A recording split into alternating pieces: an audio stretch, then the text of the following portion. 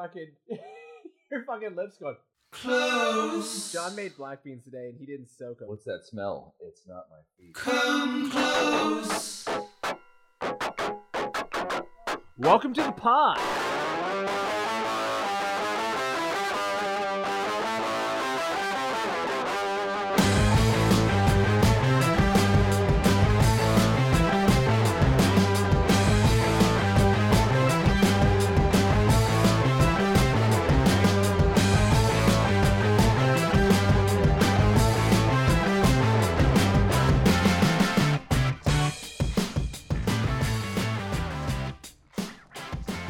We made it to 2018.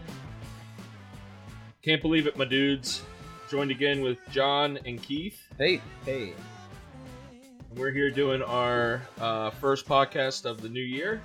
This is our best of 2017, where we'll recap some of our favorite releases in 2017, and that includes the tune that you're hearing now, The Evil Has Landed by Queens of the Stone Age, off of their latest release, Villains.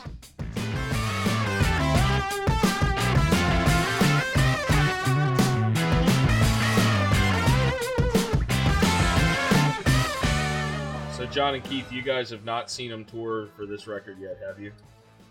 No, they're coming to Texas. They're playing 2 dates around March and April. One's a standalone thing and then a festival in Houston. Awesome. I was fortunate enough to catch them in the DC area shortly after the release of this record. So, Who played with them? the Royal Blood. Oh, yeah. I've never seen them before. Me either. Queens? Nope, never seen them. You saw them with Grohl, didn't you, Jay? Yeah, like one of their the first time I ever heard about them at like an Ozfest back in like '99, I believe. Cool. That was when they were touring for that Rated R record. Yeah, they had the old bass player, Nick Oliveri, the bald guy. Yeah. With the big beard. Yep. Yeah. Is he in jail for something? He's had trouble with the law. Yeah, this is one of the coolest songs I've heard this year. Yeah, this record was produced by Mark Ronson, so yeah, it took a little while to get used to the new production style. The drums not sounding quite as live. But this song actually turned out a little better than some of the other things. Some of the other ones just sound so compressed. Yeah, I agree. No, when you compare this song to like a new Foo Fighters song, it's like these guys are still making really cool music. But The Sky is a Neighborhood, what the hell is that? I will say that this album took me, I think, maybe 8 listens Yeah. before I was like, oh, I get it. It's awesome. I felt that way about the whole album, but Yeah. this particular tune just really stood out. Just like, what was the single that they had on the radio like 2 or 3 years ago? Oh, the the- Sat by the Ocean? Oh, I thought you were talking about the single off this album. No. The first one, the bump da da da. The Feet Way Don't We Fail Used Me. To. Yeah, that song's I didn't love fun. that song, but it's Yeah. growing on me. Yeah, but that Sat by the Ocean tune, like that, anytime that was on the radio, I couldn't believe it was on the radio. I thought that was like a really cool song for radio. Mm-hmm. Have you seen the Mark Ronson cover with Kevin Parker and who else was it? There's like a YouTube video where they covered that No. Queen song. Yeah, you told me about it. It's I great. never checked it out. Yeah, they changed the feel just slightly, like more of a halftime feel. Yeah, this is like it's like a Earthquaker Devices advertisement. This record, like the guitars have such cool effects. Troy Van Leeuwen on guitar. It's so cool, And is it John Theodore, the drummer, that right? played with Mars Volta? Yeah, Josh Homme's really got an all-star lineup around him now. Yeah, old dudes can still rock. It gives me some hope. And Mickey Shoes. And Mickey Shoes on bass. Yep. Even if you do have like bad haircuts. Yeah. Yeah, I think we originally started out with that, the Feet Don't Fail Me song, right, John? And then at Keith's request, we switched it. Yeah. To Yeah, the way Keith's we song. assembled this, it ended up that some people's picks were better than others. So yeah, Keith had the better song to add to the playlist. So mine got kicked off. Yeah, Feet Don't Fail Me is like the opening song. It's got a really long intro, but Yeah. that was the one that really got me going on the whole album. I would recommend anybody to go watch the live in-studio performance of this on KCRW. It is fantastic. Yeah, that's very good.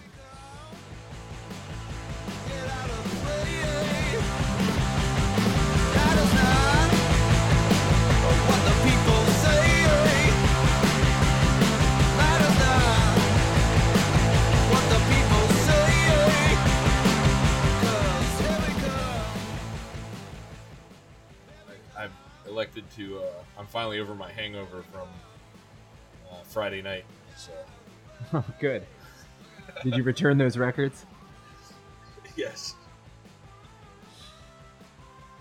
Luckily, they didn't have a new record. I would have walked away with a purchase that I would regret it. Everything sounds good after 5 whiskeys. Yeah. You can put flanger on a washboard. They call that genre that I was listening, that band was, they call it mud stomp, which I had never heard before until I Mm-mm. next morning woke up, listened to it, and read their Wikipedia.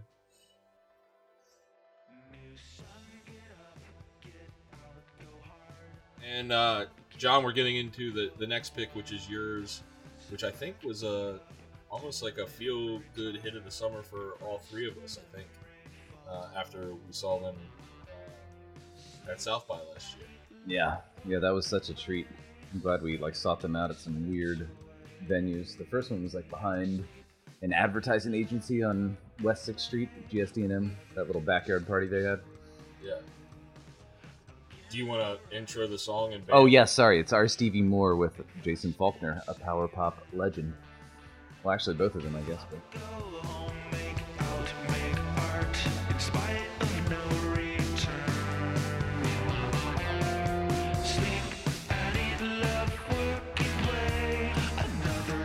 I don't know much about this collaboration, really. I mean, our Stevie Moore is kind of known for being this lo-fi dude that's been recording since the late 60s.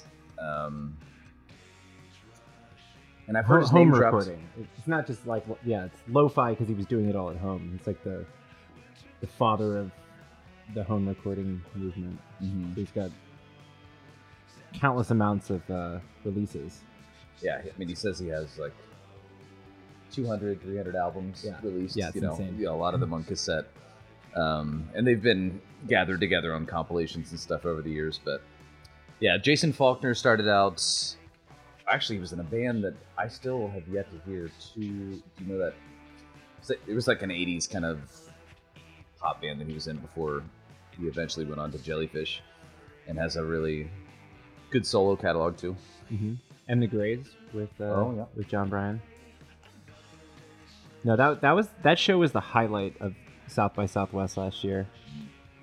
I mean, our Stevie Moore just comes out. He kind of waddled out with these fucking pajama pants, this big gray Santa beard, and a really a cheap 80s Sears bass guitar. And he just sits down with his music stand. And what did he yell? Oh. Yeah, he sits down and just goes, "Impeach!" And then they just counted off and started. I was like, this is going to be interesting. I don't know really much about him. But Yeah, and he had the band Happiness, a British group that was in town for South by, just kind of back him for that whole thing. So it was Faulkner and our Stevie Moore and just these young Brits as the backing band. He also, we saw, how many times, we ended up seeing our Stevie Moore 2 or 3 times that festival. Yeah, we saw him over at Cheer Up Charlie's. and they couldn't find him. Yeah, he was late showing up to the gig, and then after their set, he was signing autographs, and he would just run the marker all the way up his arm across his face. Yeah. Oh, he's a really fun follow on social media too. He's really active on Twitter and Instagram. Setting suns, rising moons. Seasons come, seasons go. Days run. Yeah. Yeah, he's really cool. I've gone back and listened to a lot of his stuff. I mean, only like a fraction of what he's done, but there's a really fun album he did in the mid-'70s. It's like R. Stevie Moore Plays the Beatles. Mm-hmm. And there's some really cool, like, board-driven fuzz guitar tones. I don't think there's any singing on it, too. I think he's just playing, like, all the melodies on kind of these fuzzed-out guitars, and it's really fun. It's one of the best bridges that I've heard in such a long time. Very impressive songwriting. Oh, so it's pretty interesting. R. Stevie Moore did a record recently with Ariel Pink. Mm-hmm. Yeah, there's a lot of... once I started digging into him, Ariel Pink was kind of like a guy that... Once Ariel Pink started to kind of catch on with... in the blogosphere, he kind of was championing R. Stevie Moore a lot. Keith, this is, I think we're moving on to one of your choices now. Yeah. Is this what you call math rock? It's so mathy. Sounds like home. Yeah, sounds like some DC stuff. Yeah. Mm. This is So- The Effects. Yeah. This is Devin Ocampo's newest band. Of Farrakhan and Medications fame.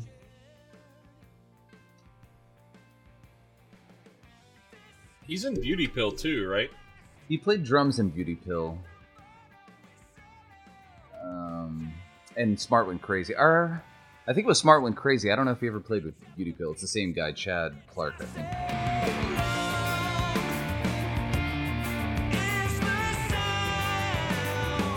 He's one of the most fun guitar players to watch live. The stuff he pulls off while singing is incredible. It's like really rhythmic, super melodic, and really cool tones too. He usually plays like these what did he play? Like a Les Paul special with P90s. Just cuts through so nice. We saw them open, or it was Medications, saw them open for Life and Times. I took Sal there.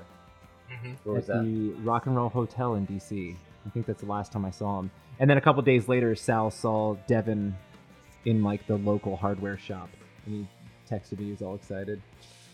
Did you talk to him or just saw him? No, I think he just saw him. Yeah. That Medications duo of him and that drummer were like, they were so tight. Oh yeah, and they would switch off too. It was great. Yeah. I think the effects have been playing with Life and Times too, with some of those Midwest tours and Northeast. Yeah, they must have a good relationship. Yeah, I don't think I would still listen to a lot of bands in this vein, but like Devin just does it for me. Gets me all excited. I love all that Medications and Farrakhan album. And he loves mid-period King Crimson. That is the coolest period of King Crimson. That's funny because I want the Life and Times to cover Red. I would love to hear them do that. You guys are just trying to work that segue, aren't you? Yeah. Is that what's next? Yes. Yeah. Oh, shit. Yeah. Well, yeah. Well, cool. Do it. So we actually have the effects opening for the Life and Times on the playlist today.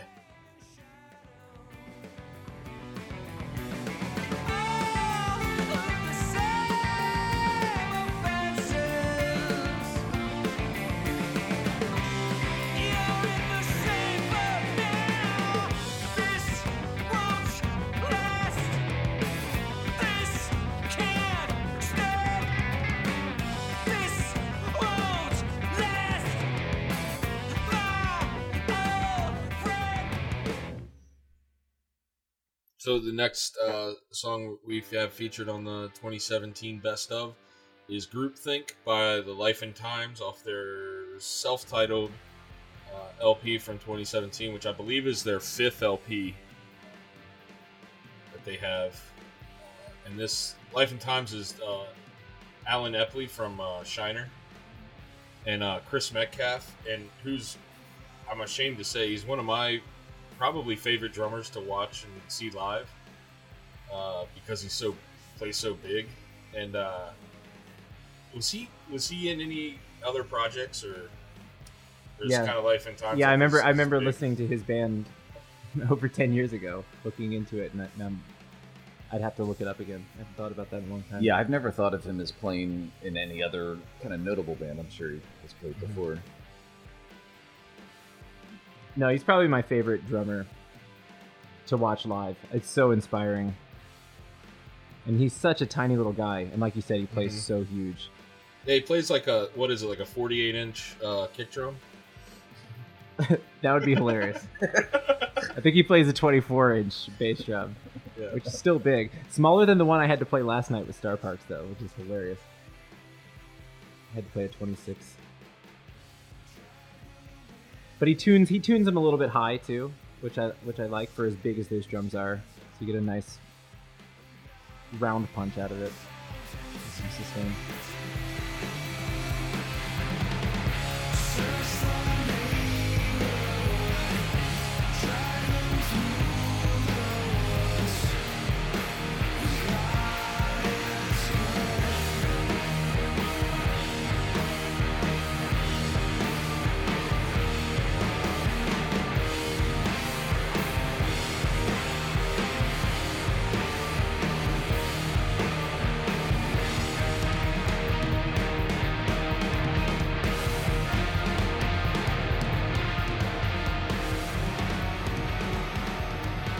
Yeah, this is a band that I kind of drop everything that I'm doing to go see them every time they end up coming around, even if it's a Thursday night and they're playing at midnight or something.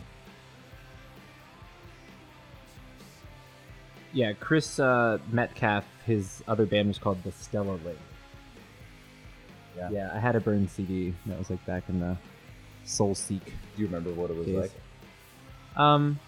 I mean, it fit in with Shiner and all that. It wasn't as cool. Like the drums were great, but yeah, I don't know how Alan finds all these drummers. Like every drummer he's ever recorded with are the most amazing drummers. Gherkin it. Yeah, Tim Dow. Tim Jason Gherkin. Yeah, Goes through all the bars in all the Midwest towns, looking for who plays drums.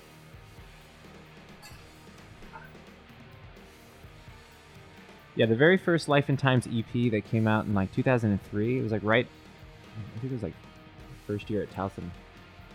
That was a different drummer. He's still a good drummer. I can't remember his name, but I saw them on that tour and they 2003? yeah. Huh. Or 4. Yeah, I know. Yeah, I mean, It was I one of those would have first kind of few thought years. it was like 6, 7. Yeah, you had been trying to get me into Shiner for a while. We were actually in Jason's garage one time. I remember you putting on the egg. Yep. And I couldn't really get past the vocal. The music was freaking awesome. Finally, Yeah, it was Finally Wes came around Garcia to it. when I moved out of the Lambert house. Moved over with Wes Garcia, and that was like one of the first things he kind of turned me on to. So yeah, so this is actually don't know how to say his name. Sam Avian. It's a made up moniker. I don't know. So it doesn't matter if you mispronounce it. Right, I think he said it was like avian, like Bird Like flu. no, well that I guess, but the water bottle brand. Oh, Aquafina. No, that's not how it's pronounced. Oh, Yeah, so once I got into this album, I found out he played Cactus Cafe like a week before I started really getting into this album. But he's from North Carolina. He's in Brooklyn now. Does a lot of producing, but he was in a band called Celestial Shore that we saw a couple years ago at South by Southwest, and this is his solo stuff. You remember Celestial Shore, Jay? yeah. Yeah. I was just trying. Sorry, I was in my own headspace for a minute, trying to decide if we should. Well, we're doing a podcast, so you should probably get out of your own headspace and get. That's a hard task. I was trying to decide if we should rehash the Avi Buffalo joke. Oh yeah. But that's enough of it. That's a good reference to it, and we can leave it there. Yeah. Sounds like Avi Buffalo a little bit. But this is off a little 2-song. I don't know what you call these things these days. Singles, EEP? EPs. It's just 2 new songs that he put up on Spotify, a double A-side kind of thing. But he had a record last year that was really great. and I actually bought when I was out in Colorado on record. Do you know when the full-length record comes out? I mean, it seems like he's tracked it all just from following his Instagram. So I would guess it's out maybe summertime. It's kind of a fall sounding dude. So maybe the fall.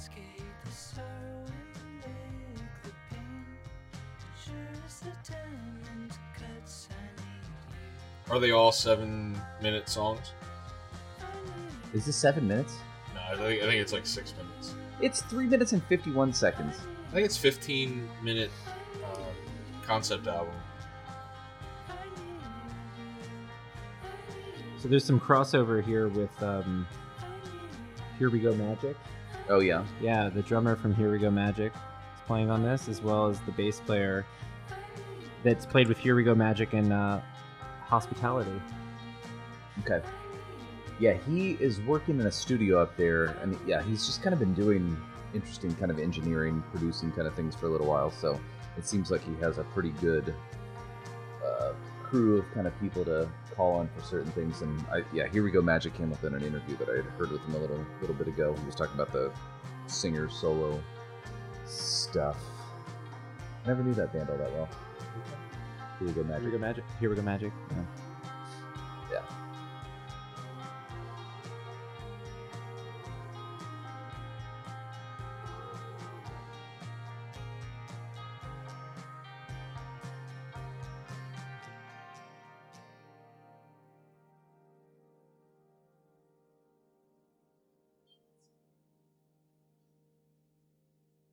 What's up next? We got a Keith Lowe pick next.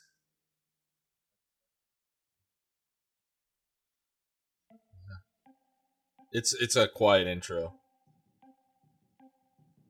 Grizzly Bear. Quiet intros. I think it's a 4-minute intro, actually. Oh, jeez. Thanks for picking that song, Keith. Oh, it's worth it. Did you see what their tickets were going for at Moody? Like when they came through ACL for... It might have been one of the... what was the festival they had? Sound on Sound? Yeah. It was like $65 to I'm a get little in there. butthurt about that. Yeah. I would have gone because we saw them at Grizzly Bear, saw them at ACL Live. Really good show. For a taping, right? We did see their taping because they had to redo Sleeping Ute because the PA system popped. It was kind of cool to hear that song again. Yep. I definitely like Shields, the record they put out in 2010. I enjoy that one a lot more than this one. Was that the last one? Mm-hmm. 10? I believe so. Oh, No, that seems wrong. Yep. I was living in Austin when it came out. Oh, it was 2012. I'm gonna look it up just for fun. But this album's still pretty cool. This is the song that really stood out. I think this is the second song they released off the record. But their bass player produced this record. Dreadful sound from cypress seen from a neighbor's yard. No memory of future drawing down. Planes flying over. I remember, I thought it was you and me. We saw, I think, like Piebald and Murder by Death. It was like a weird billing. I think it was minus the bear, Murder by Death. Oh, was it minus the bear? It was probably Botch. I think it was Botch. Shields is 2012. But still, that's a while ago. Yeah, 5 years between albums. But yeah, this song is written by Daniel Rosen, which is my favorite of the It's two. Rosen. Or Rosen. Or it might be Rosen.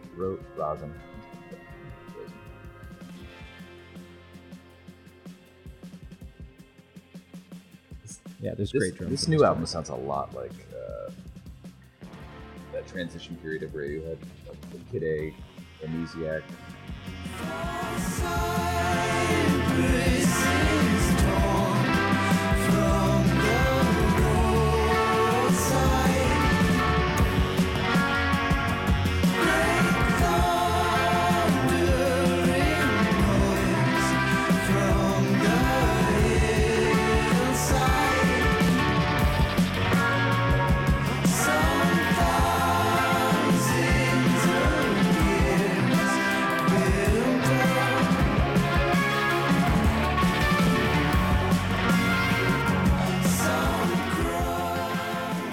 John, you said this was Botch? No, it's not I think- nearly mathy enough. I think Botch is opening tonight, actually. No, they're probably closing. Maybe I think they're playing the secret show. Yeah, there's probably like a band that plays really late, and then you just gotta hang out when everybody starts clearing out and the lights turn on, and then Botch will come on. Actually, I think the phrase "dude, I think Botch is playing next" is the secret phrase to let you stay after closing time at any bar in America. That was after Braid, wasn't it? Yeah, that was after that Braid show. Yeah. Big shout outs to Becky Lowe for making us go out and see Braid at 2 a.m. Big ups, Becky. It wasn't 2, but it seemed like it that night. I think we were like sitting on the couch at like 10:30. Like, oh, no more South by Southwest. We're done. Yeah, that was at the end of the week. That was my favorite show of that year. Yeah. Yeah, the fun thing about listening to this playlist is trying to think who's gonna maybe come to South by this year. Like Mhm. maybe actually all these bands are maybe too big for that. I see a couple coming up maybe. I know. I don't see Devin. The Effects always have that really sad story about seeing them pack up. I was going to see a band on 6th Street and saw Devin packing up his equipment. I missed Medications opening up for Mile Marker. Maybe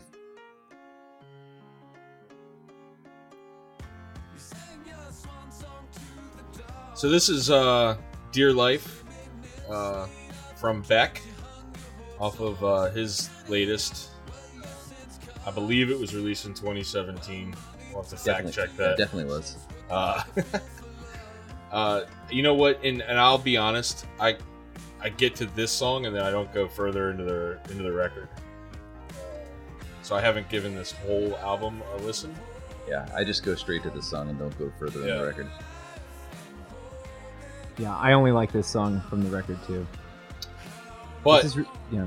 I will say I was excited for the new record after the last couple releases, hearing a little bit more of like the electronic style stuff, and the single that he released like a year earlier, the was it like yeah? Oh yeah, Is that the that's name on of this the album. song? Yeah, it's one of the openers of this record. But Wow?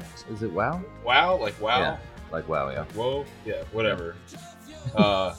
So I heard that and I was like, oh, that's going to be a cool record. And then it wasn't, but this song was on it. So that's gave us one thing. Oh yeah, Dreams was the early single, But there was that Wow song. and Wow Yeah, as well. yeah. This album was produced, and I think he co-wrote a lot of the stuff with a guy named Greg Kirsten, who was in The Bird and the Bee. I think they also performed most of the record too. When I heard this on KUTX, I immediately thought it was Jason Faulkner on lead guitar because he plays in Beck's live band, and Robert Joseph Manning Jr. who is from Jellyfish, is his touring keyboardist. So I just kind of had it pictured. Yeah. You know, these power pop dudes helping him on this song, but they had nothing to do with it. That guitar part definitely sounds like a Faulkner Mm-hmm. guitar Yeah, line, it's too. great. Yeah, and the piano is really kind of bouncy. It reminds me of, like, immediately I was thinking about Figure Eight. Yep. Elliott Smith. Not the production, but just kind of that kind of Right. part. It was also, what did Becky say? It reminded her of like something off Bowie, like "Oh You Pretty Things" or something. You know, just that piano intro.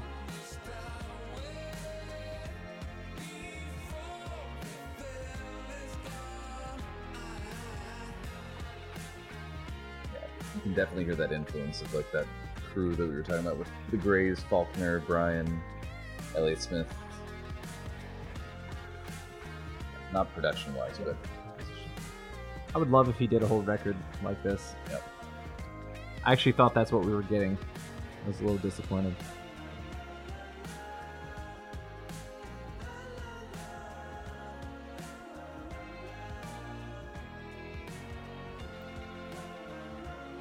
Well, he probably couldn't reach the next level if he produced a whole record like this in Scientology.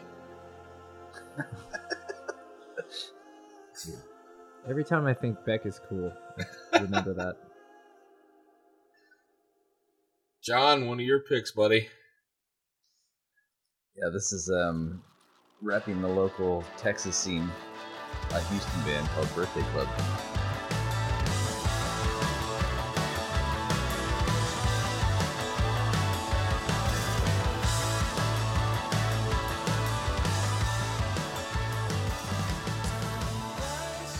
They kind of picked up where Angus left off, I feel like. It's kind of the dream pop, slightly angular. They actually played on my birthday this year. At Cheer Up Charlie's? Yeah. That's cool. I was nearly blackout drunk, so I think they did well. You spent your birthday at the birthday club? Yeah, they played with Star Parks. Oh, nice. And I was laughing before the song came on because this album actually came out in 2016, but I didn't discover them until South by 2017, so I snuck it on there. Oh, cool. Disqualified. You're off the Yeah, pot. you ruined it. And I guess it's fair game. We can put the Beatles on now. well, we also found another song that you had on here originally that was a 2016. I'm a cheater. Well, it's funny. When we get to the next pick, I'll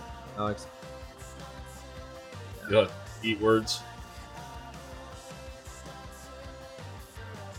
Is this an EP or a full length? EP. I mean, it's 6-7 songs. Cool. Yeah, they're recording a full length now.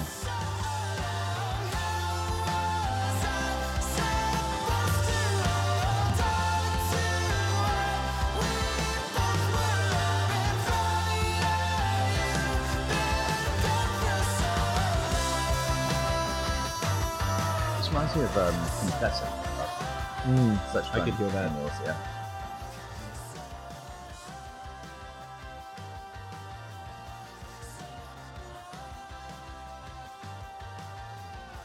Or Sunfold. Reminds me of some of that stuff.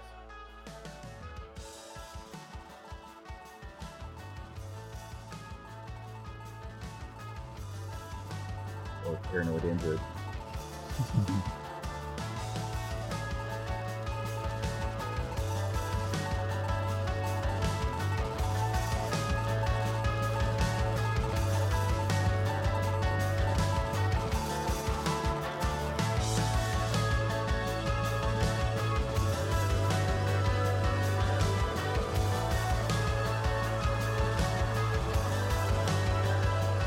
I always feel like I ran over. What's that? I was just saying. I feel like a band like this can make can quickly go bad, and a band like bands like Annuals and this seem to make the right turns when it could go really off the rails. Well, that was kind of the thing with Annuals, is they just got kind of hooked up on a strange sound and just kind of went off the rails with the blibbity bloops.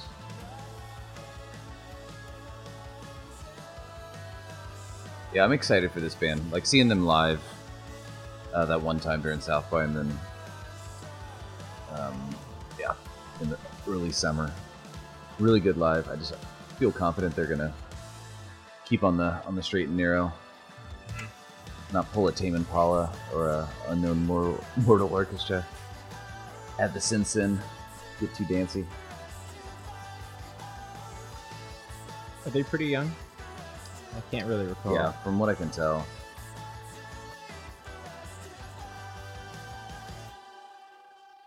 They're probably not this young. Yeah, I was gonna say speaking of young. So this is the Lemon Twigs off their Brothers of Destruction EP that they just put out this year. I wanted to pick something off Do Hollywood, but that came out in 2016. But I believe I started every morning of 2017, maybe until South by Southwest. Like every morning I'd wake up with These Words, that tune would just be playing in my head. But you know how to follow directions. Yeah, but I follow directions. And I think this song's really cool. No, I like this song as much as anything off of Do Hollywood. So Keith, you introduced me to the Lemon Twigs on our drive through California. Through Yosemite. Well, on the on way the way to into Yosemite. Yeah, on the way into Yosemite. Yeah, I remember driving by the river, and I was Yeah. a little car sick in the back. I can tell you that now. Not because of the driver though, Not because of the driver. I have to ride in the front seat, or I have to be driving. because I'm what they call a smooth operator Yeah. at the wheel. Yeah. For anybody that doesn't know, this band, what you're hearing is just these two teenage brothers. I guess they're probably over 20 now, but I still don't think they're drinking age. But these kids are incredible. They're both multi-instrumentalists and write the songs and perform all the instruments, switch up the instruments. They're both like incredible drummers. And they've never seen any video of Keith Moon ever. They have never heard of The Who before. They thought that they made up all their tricks. They were very disappointed when somebody showed them the Rock and Roll Circus. But they're sons of like a pop writer in the 70s, Ronnie Diodario, who's sort of in the Emmett Rhodes vein. I've listened to some of that stuff. It's really cool, kind of like McCartney, Emmett Rhodes, mid to late 70s. But these kids like give me so much hope for the future. Like it's all on them Like politically or musically? musically. Like they can save rock and roll. Yeah. They've got. I mean, this song doesn't really show it as much. It's just a fun song.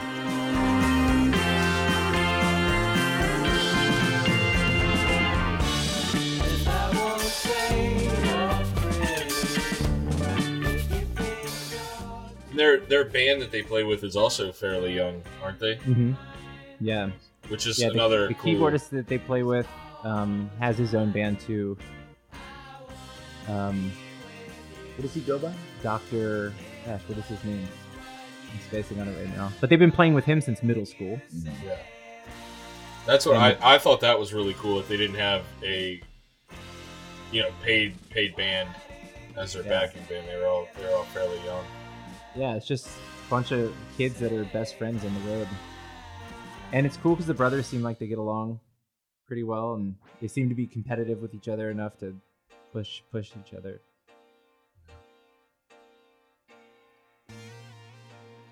Jay, this is technically your pick, so you can introduce it. Yeah, so this is Michel Roll. No, that's not how it's Right? pronounced. It's not. Oh, Michael I mean, Roll. he's Canadian, but he's not French Canadian. He's from Toronto, I believe. Is that where he's from in Canada? It's kind of all the same. I mean, It's one of those regions. the Great North. Yeah, and this is called "Sleep with Me." This track is called "Sleep with Me." By Would you? Michael Rolt. Yeah, Would you do it, Jay? with Michael. Would you sleep with him? Yeah, He's got a cute toque. He's got nice hair. yeah. He seems like he occasionally showers. So yeah, why not? He wears the Canadian tuxedo fairly well. So. Mhm. And this is another band that was it the 2017 South by that we saw them? No, it would have been 16. 16, yeah. Yeah, So that was the highlight of 2016 South by. Was Michael Rolt's band. yeah, and it was even better because John's doppelganger was playing bass for him, Mm-hmm. which I think was the inspiration for John picking up the bass now. Exactly. He saw what he could be. Now, I said, I can do that. That guy looks like me with a bass. yeah, never thought about myself as a bass player.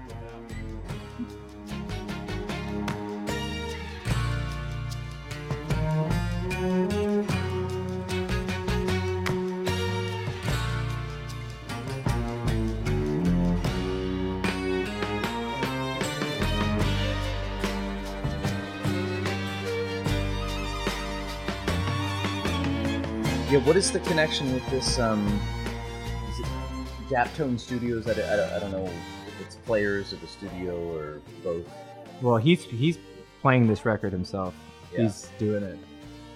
He didn't bring a band or players. Like he's tracking everything, but it's the studio. Bass and drums, too? Oh yeah, Yeah.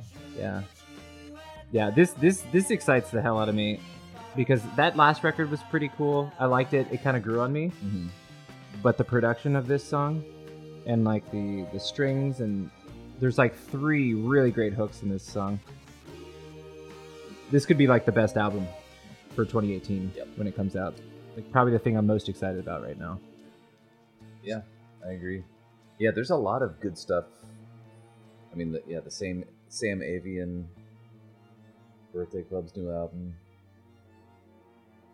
Yeah, there could be some good stuff coming in 2018. So what are you looking forward to in 2018?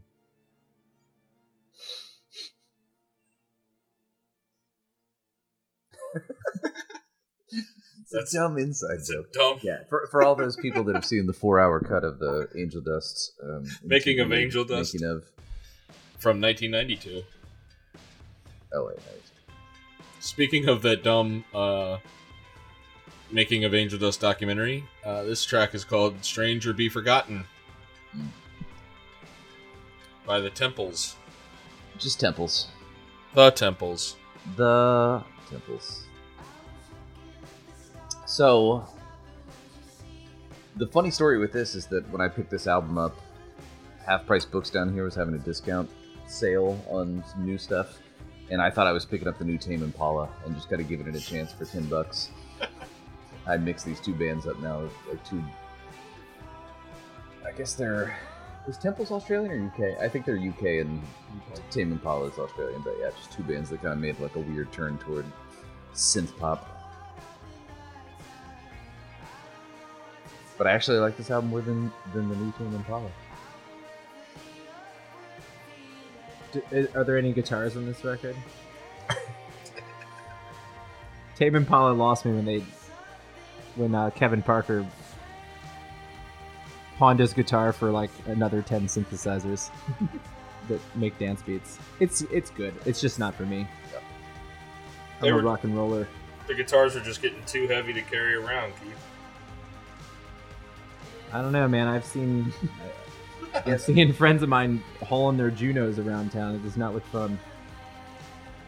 They have like road cases with wheels on them. Or no road case, which is even worse. Yeah.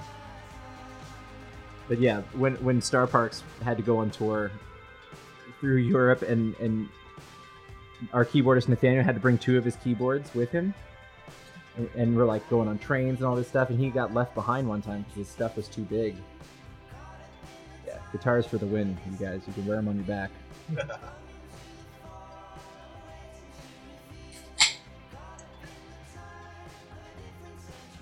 I haven't heard this. I'll have to give it a play. Yeah, I'm in the same boat. I have the previous Temples record, and I really like it. Sun Structures.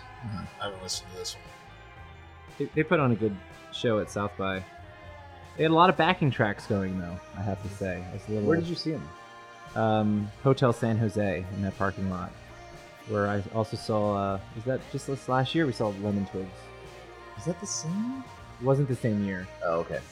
Um, Yeah, because But I thought Temples was cool, and then all of a sudden I realized, like, oh, cool, all their backing harmonies are on tape. yeah, And, a lot of other synth sound. I mean, it's fine when bands do that. I'm just a little disappointing.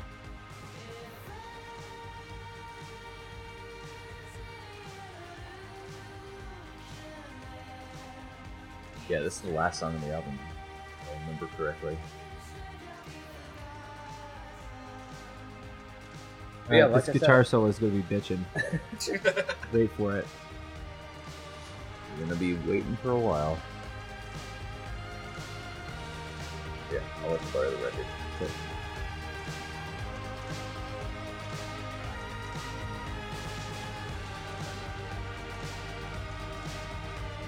I just love the fucking 80s so much. I don't love 80s music. I'm nostalgic about the movies. And Christmas commercials from the 80s.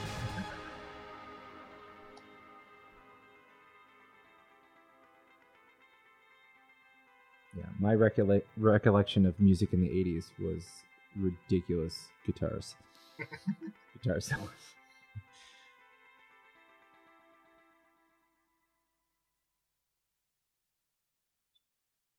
I'm gonna go make some warm tea while Keith intros this next track. Yeah, me too. Yeah. So this is the latest Fleet Foxes record after a 6-year hiatus. So their singer and songwriter Robin Pecknold could go to grad school in New York, and they lost Josh Tillman, who was their drummer, Never heard Father of John him. Misty, Nope, never heard and he of was also their high harmony singer. Kind of tied the band together, maybe. Did it not? This what's that? Did it not? It did. This is the second track. I mean, there's like multiple movements. Like the first track has like 3 different movements. But this is Cassius. So do you know what the deal is with the punctuation, the comma, minus, and then the next track having the dash? No. I thought it was like some kind of weird glitch, but it's probably Yeah, well, like intentional. everything up to the 4th track flows into, it's almost like an old prog record or a classical piece. You know what's actually really interesting? I just learned this.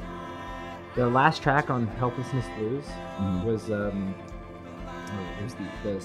track something about an ocean, grown ocean. Yeah. So that track ends, and it was intended for the first track on this new record, Crack Up, to start right where that one left off. Oh yeah. Yeah, after that. Now this album's pretty interesting. I was a little bored with it at first. Like the first listen, I didn't really think after 6 years they were doing anything very too interesting. I thought maybe they would like take a leap and take some chances. But then after listening to it a few times, it's a pretty weird record. I think that they did challenge themselves, or he did. Yeah, I definitely need to spend more time with it. I was really Kinda- into the Helplessness Blues, Yeah, it's a great record. and I guess I heard a interview with Josh Tillman, like when he left to go form Father John Misty, and it was just kind of left a bad taste in my mouth a little bit. Yeah. Yeah. Yeah, I think this band and Grizzly Bear are like 2 bands that I kind of take for granted. Like they put out albums and they don't immediately catch me, and then I don't spend the proper amount of time. But usually I eventually give them their due and they grow on me. Yeah. Well, I had an experience with this record. Probably definitely the coolest thing I did in 2017. I drove out to see the total solar eclipse in Silva, North Carolina, which is like an hour and a half from Asheville, where my wife's parents and family live. So I was like driving through the Smoky Mountains. I listened to this album like a couple times, like straight through. Yeah. It was just incredible, because as soon as you catch on to these hooks and you kind of anticipate the movements that are coming, it's pretty great. And it sounds really, really nice. They have obviously they have a new drummer. I don't know his name, but he actually plays the kit a bit more than. I loved the way Tillman kind of played the kit like almost like an orchestra pit. I thought that was pretty inspiring. This part's great.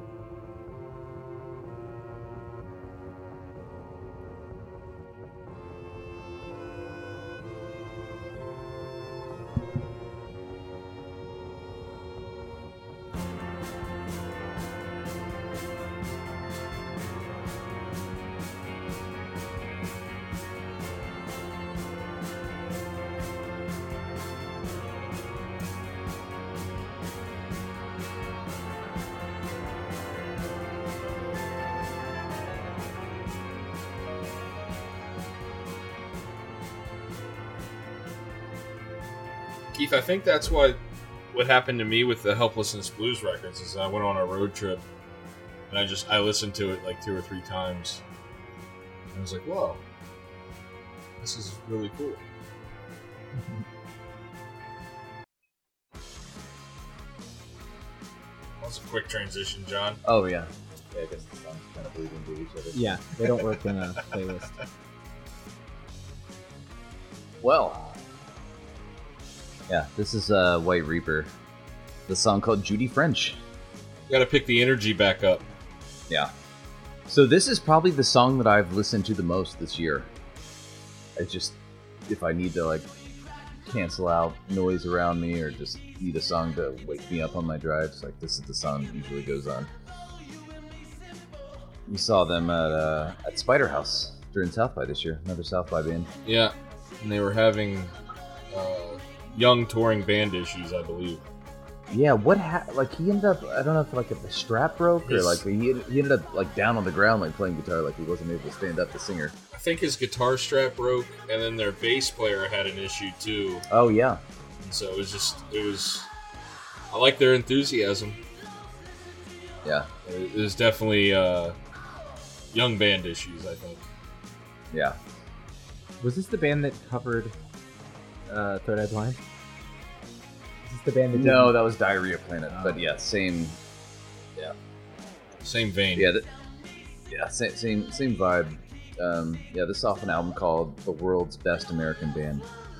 So they're not short in the confidence department.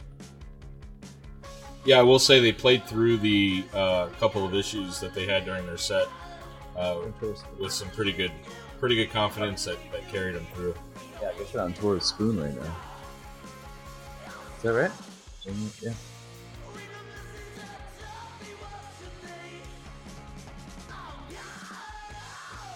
There was a local band that played the same bill as them. Kind of. Guitar solo. You want a guitar solo? I want a Jim Campo guitar solo. I was gonna say Magic Rockers played that same show. For me, they're the deepest band of their own. Yeah. I don't know. There's just not enough of this kind of like Thin Lizzy, just that type of just old. I don't know what you call this. It does make me want to raise my beer can. Yeah.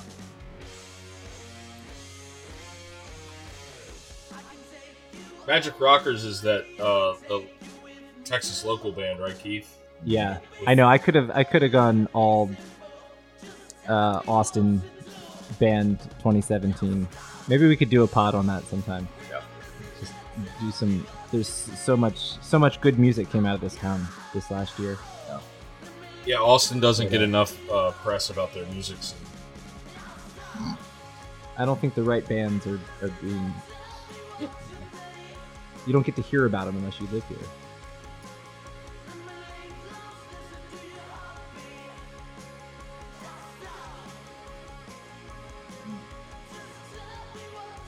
Just don't move here, Jay.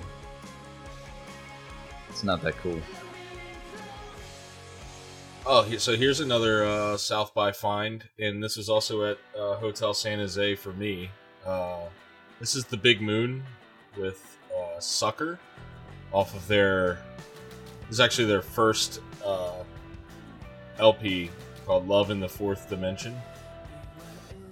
They are from the UK, and they're a four-piece, all ladies. Did you know about them before South by? Did you sample No, them? no, I actually saw them. They played right before the Lemon Twins, so I got to... Yeah, I was there for that. Yeah, and they were really good. Yeah, they just like are... They create really good hooks and really good pop music, and it's all fun, and I feel like I almost put this on the Guilty Pleasure, or Guilt-Free Pleasure playlist that we had. Yeah. But I really dig it, and it's a fun record, and their videos are really fun too. They show that they have a good sense of humor. And, Yeah, some say we didn't go guilty enough with that playlist. yeah, that's because they were guilt-free. Yeah, but we could have gotten a lot nerdier. Yeah.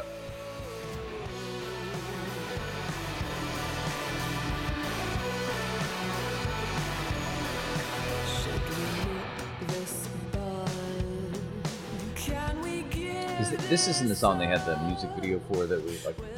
Was it like paint was being thrown on? It was kind of like a low budget. I believe that was for their song Cupid. Yeah, I like that song a little more than this one, but this song grew on me once I listened to it a couple times in the playlist. Yeah, I just like the little melody, like the. I'll point it out when it comes up right after this chorus. And there's a really good guitar part.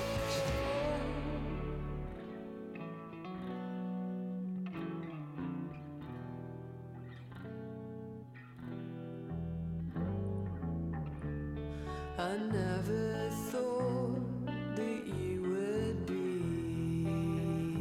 become my greatest friend. I never thought that you would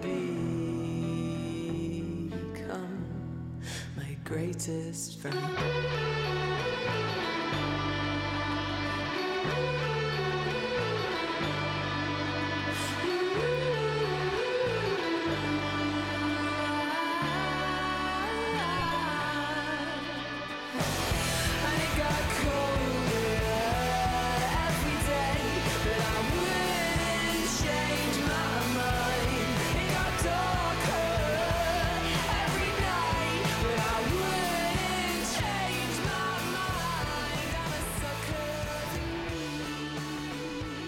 Definitely sounds like some South by jams today. Yeah, it's fun. Did John go to get some more drinky drinks? We still have one here on ice. I think he went for some other reason. They better get back because his pick's coming up, and if he doesn't get back, I'm going to skip it because of the horrible time I had last time I saw them. Where was that? They played at the old Cheer Up Charlie's, and I think I was. Where that building was demolished. Yeah. Right. John, it's your pick. What, Father John Misty? Why are you giving spoilers, bro? Oh, it's the Moon Honey. Before you got back, I was making a reference to when we saw them play at the old Cheer Up Charlie's. Yeah. And for some Wonderland. reason, I was not in the mood. Yeah, I think they wore on everybody. They had some goodwill going for the first 2 or 3 songs, and then got a little abrasive.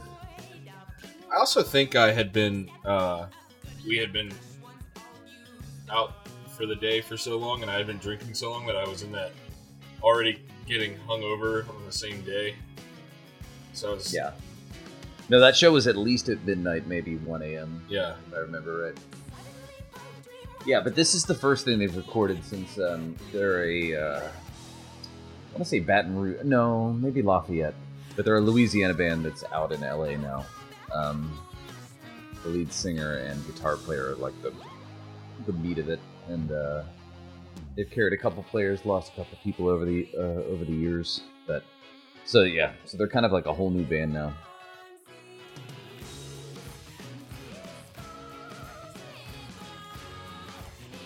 And this is the first single off the upcoming album.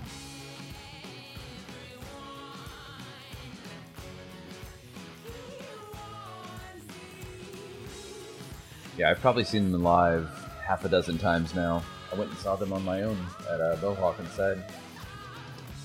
What are you trying to say? Dude, I took my mom to a house party with like a bunch of 21-year-olds to go see them the first time. To go see Moon Honey? Yeah, at a house party. It was a Sunday after South by. Yeah, It was like a day Oh, party. right. Just people sitting out by the pool smoking pot.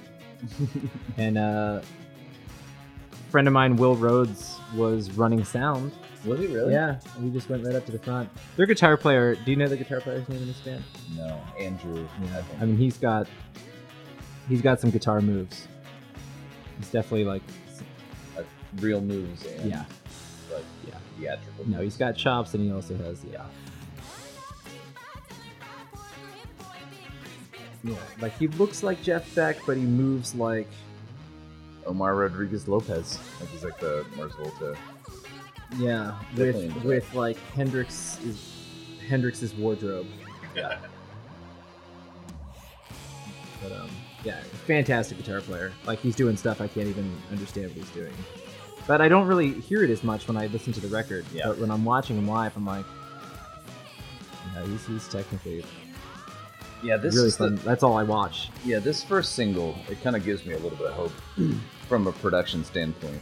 But yeah, they were always such a better live band.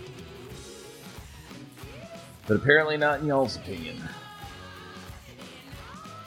I think I just need to get used to the vocal delivery.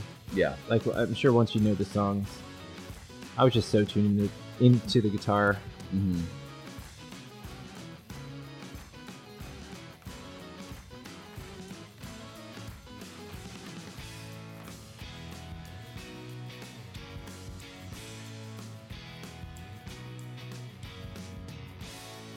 You say this is a full length Beta Fish No, this is just the first single, like the first thing they've released. from Yeah. the new record. Right. Got it. Yeah, they haven't had a record out in 4 or 5 years now.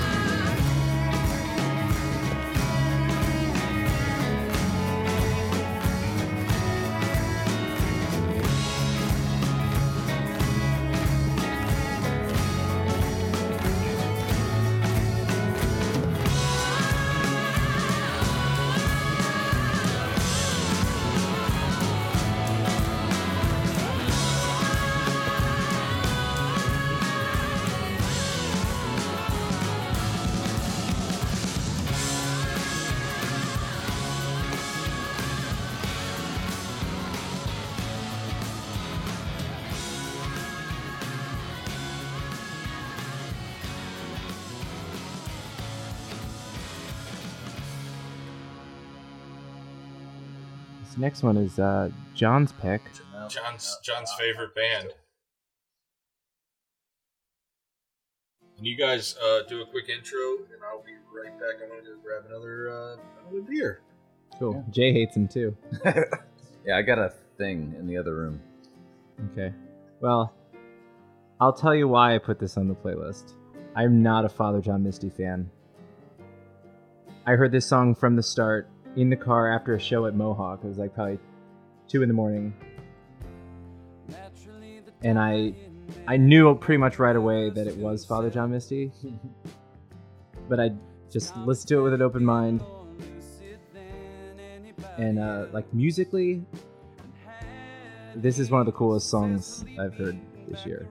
Just like the feel of it. It feels like it could have been on Fiona Apple's Extraordinary Machine. Like the drums, some of the feel and a lot of the fills sound to me like heavily influenced by Matt Chamberlain. Mm-hmm. And there's like some George Harrison inspired diminished shit going on. I think his voice sounds really good on it too. There's just like every once in a while he spits out a lyric that just kind of rubs you, unless you're really into it. But Yeah. for me, It's not even like a lyric sometimes. Sometimes it's just like a certain word or just phrasing or something that just really just is like nails on a chalkboard. Yeah. But yeah, he has, either- he has a great vocal tone, and yeah, obviously the production and songwriting is yeah. top notch. Yeah, I'm surprised I don't like him more. It's just something that's always rubbed me the wrong way. And I've got friends that love him and have explained to me what's so great about it. I mean, I think musically it's freaking fantastic. Yeah. And actually seeing the Fleet Foxes live without him made me realize how valuable he was to that band. Like to have his really strong high harmony on songs like Helplessness Blues. Mm-hmm. They just don't have that right now. They're a little bit weaker live than they were with him. And he's a great drummer too. He's not playing drums on this record though. I looked into it. I can't find out exactly who did play on the record, but he said in an interview that he put a band together for the studio. He tracked all the basic tracks live. And this is a pretty sparse instrumentation, so this is probably mostly just one take altogether. I personally, I really love the Fear Fun record. because I thought it was, not to use the word again, but I thought it was kind of a fun record, and it had like a lot of like country influence. Mm-hmm. It was different at that in 2011 or 2012, whenever that came out. But I dislike him in interviews, which killed it for me. Like, for some reason, I just can't like him as a person. And so, No, I would love like it's like hip hop albums. They would do like instrumental versions on vinyl. Like I would really buy a double LP instrumental release of this. It'd be great. It's funny because I'm a music first guy. Like I was almost like raised not to listen to the lyrics because otherwise my parents would take away my Guns N' Roses tape. Like they did one time. My dad was like, well, I don't want to hear you repeating this. And I don't even know what it was, but yeah, lyrical content's always like the last thing that I notice. Yeah. But But he's so he dry in delivers his it delivery. exactly. Yeah. That like You can't not hear it. exactly. Maybe it's great. I don't know, but I've heard some other stuff from this record, and I think like sonically, it's awesome.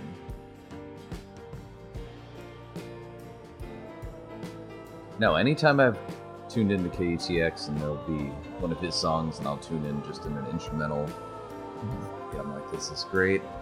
And then I realize what it is right before his vocal comes in, and it like, fucking kills my boner. No, I was just glad that I made it through the whole song. I just sat there in the parking space. I was like, I think I like Father John Misty right now. A lot.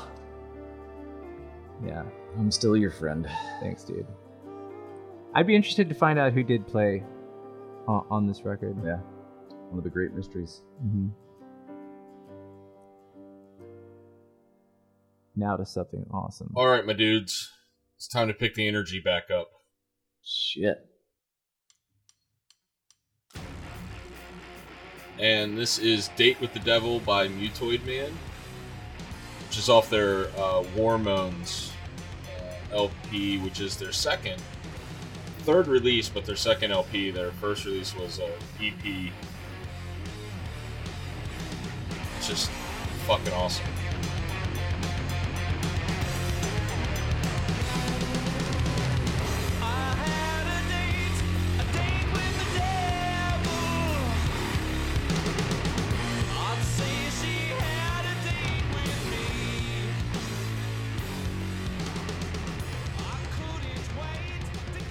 So the leader of this band is Stephen Brodsky, for anyone who doesn't know.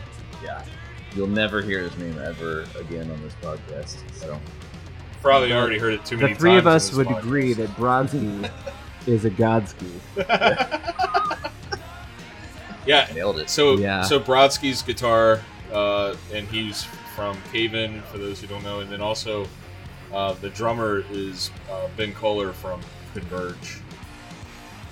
So they're the And the bass player is some guy that worked at St. Vitus. yeah, that worked as a sound guy in Brooklyn. This is the most fun metal band you'll ever see. Yeah. You have to see them live. It was one of the most fun shows I've ever seen. Was the opening night of Sidewinder on Red River, and the AC was broken. It was like August, and they're just sweating everywhere and killing it. They did an Animals cover. Yeah. What did they do? Be misunderstood. Yeah. Yeah. Oh my gosh, it was so entertaining. Like they made any other band that like thought that they were, because it's so tongue in cheek too. They're like almost making fun of what they're doing, but while kicking ass at the same time. Yeah. Like they're, Yeah.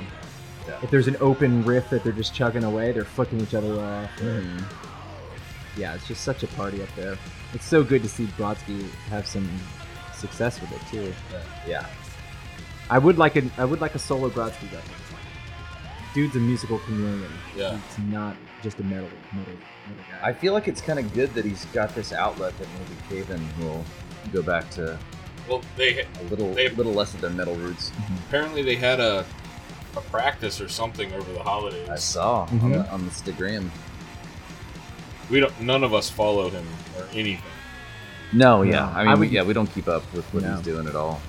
I would never stalk and stab him in a parking lot. That's not something he ever said to somebody.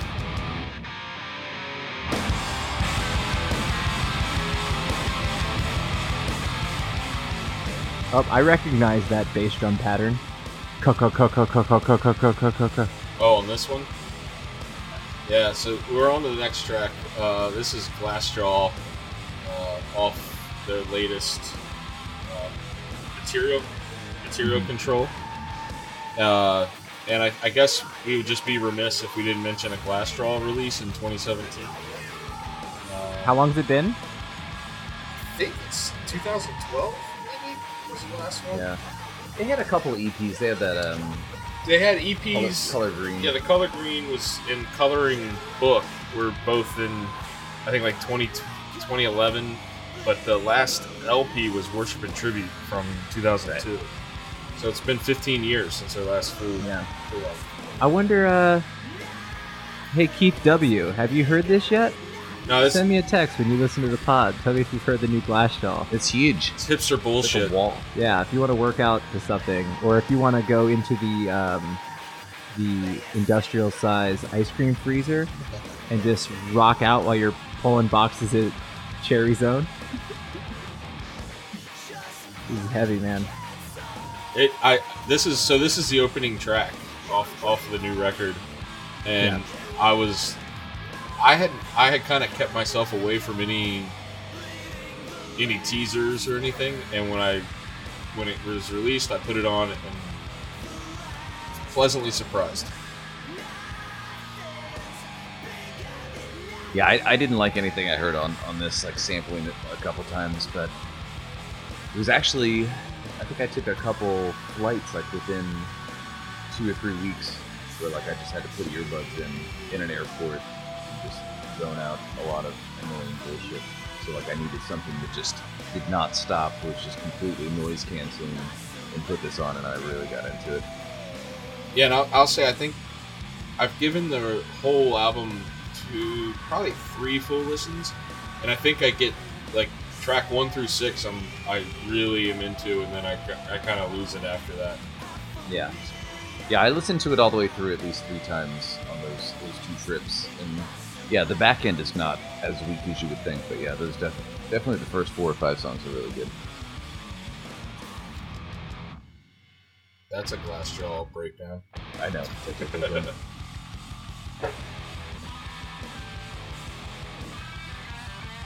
And so it's Daryl Palumbo and Justin Beck are like the 2 members that are kind of the mainstays, correct?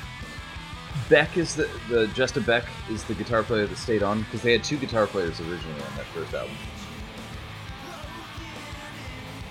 Yeah, and I don't know who's drumming. They have a new bass player, not new, but he's been with them. They definitely told, if this isn't the same drummer, they told him, hey, can you just keep that bass drum coming? Just That's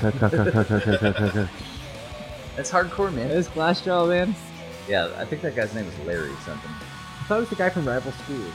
I think so too. Yeah. Okay. Bill Reimer? This really sounds like it could have been 5 years after Worship and Tribute. Yeah, they did. For being 15 years later, they picked up where they left off pretty good. Pretty insane. Yeah. So my brother-in-law has a pretty nice Glassjaw hoodie that he was sporting yesterday. It's pretty good. He said they have a... Yeah, I saw him at Plant House. Other brother-in-law. Matt. Yeah. And, what was I going to say about that? Apparently their merch game has been sustaining them while they were waiting to put this record out. They sell a lot of merch, even if they're not putting out records. You know, he's got another band. Like Head Automatica? No. He does have that band. But yeah, no, like a real like new wave kind of dance band. Yeah? Yeah.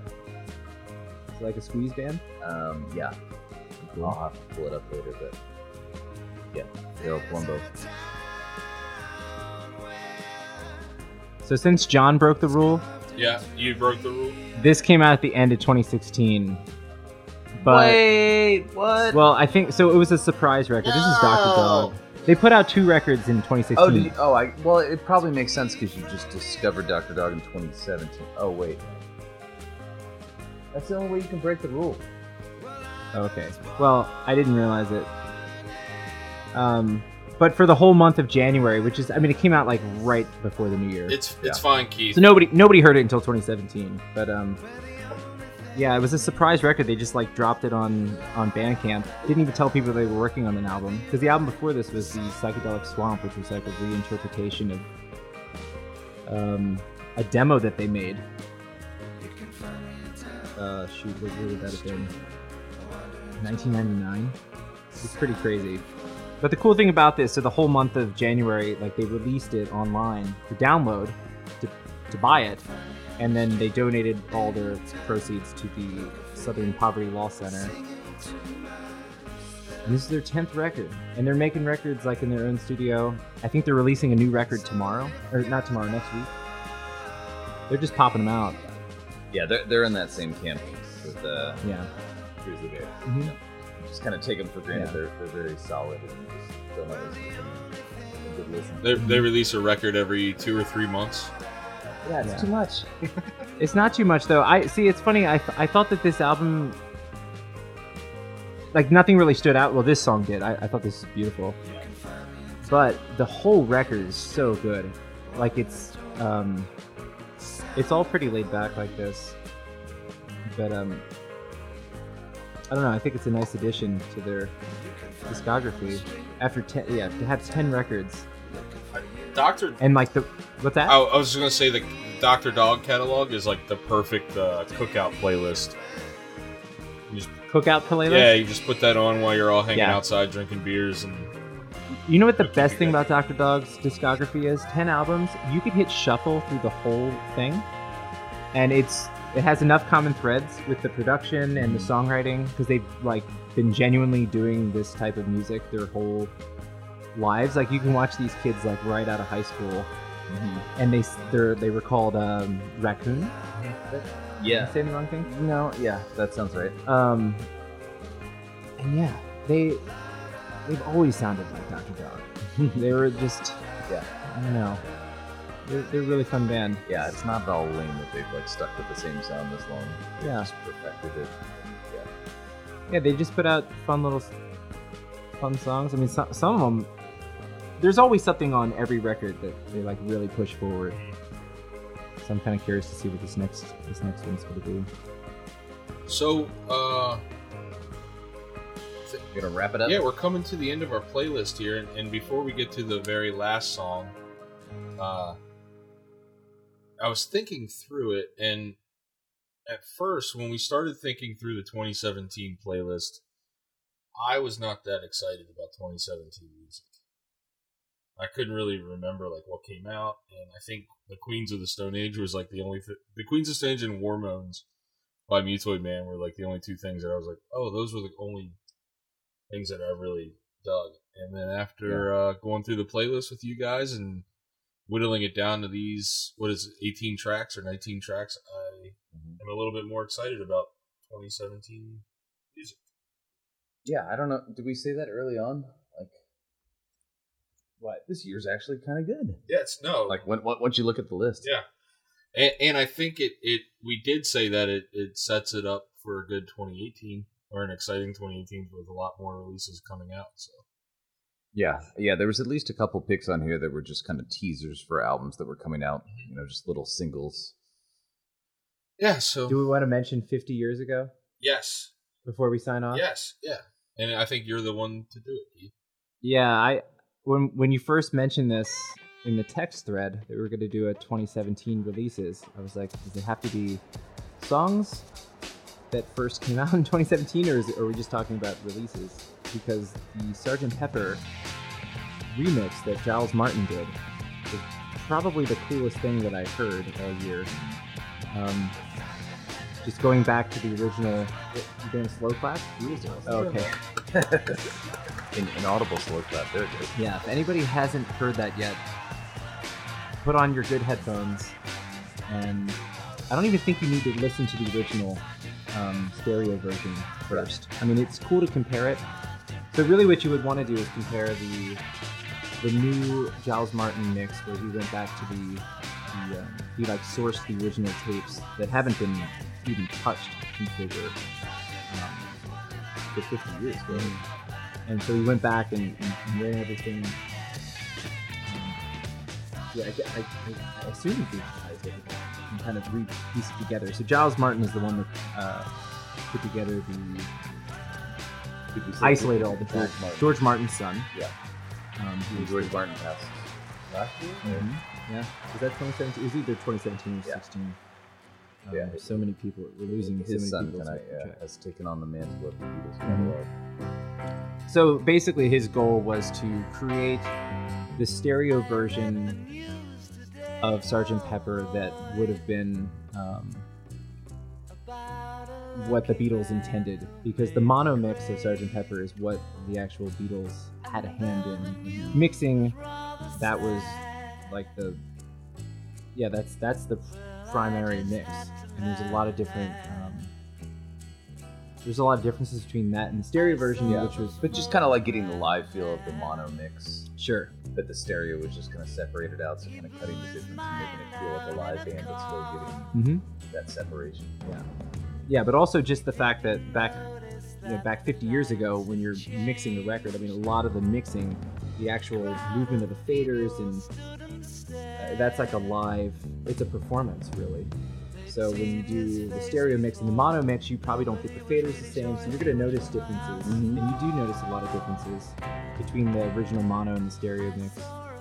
So this new stereo mix has a lot of the mono, as far as like effects on John Lennon's vocals for Lucy in the Skies. You hear a lot of everything just sounds more clear and up front. Like you will hear things you never noticed before in the new mix. I don't know if it's the Sgt. Pepper mix, but it's definitely worthy of being a Sgt. Pepper mix. It's definitely one of the three. Yeah. I've heard people that are a little picky on new releases and Beatles. Oh, and especially. remixing.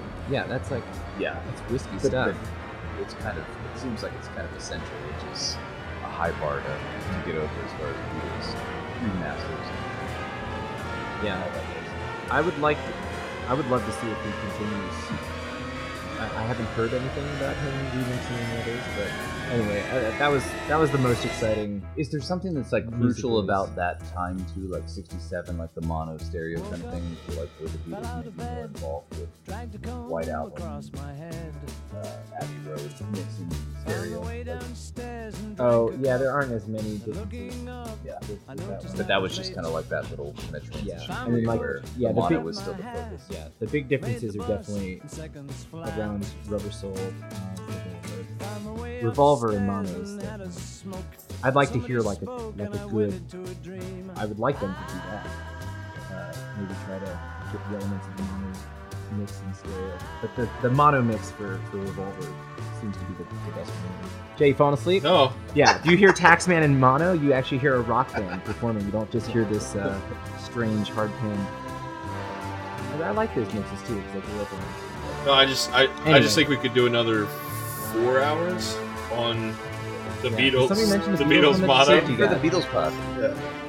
Well, Keith, good for you. This is not on tape. Well, it's been 50 years. Yeah. So that the Sgt. Pepper's reissue was because of their 50th anniversary. I'm sure anybody who listens to anything Beatles knows that it was the 50th anniversary in 2017.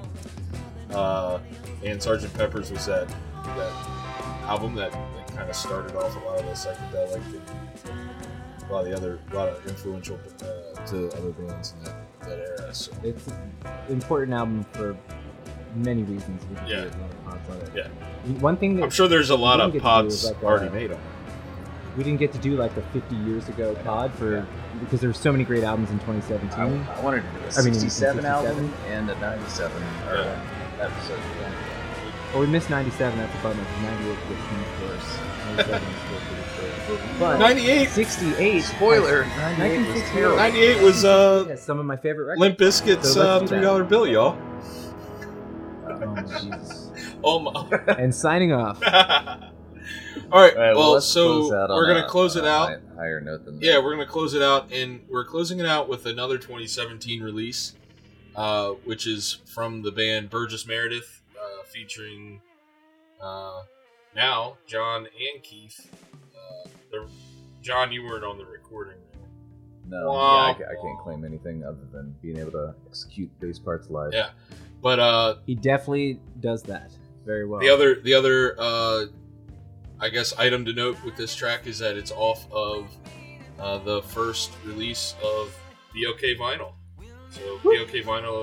001. Yeah, BLK 001 is a catalog number, and it's the first release as far as a distribution partner for Burgess Meredith, and we're pretty excited about that. So check it out, and we'll leave you guys with this track. So here's to a good 2018. Any last words, guys? Listen to the whole album. It's hard to choose.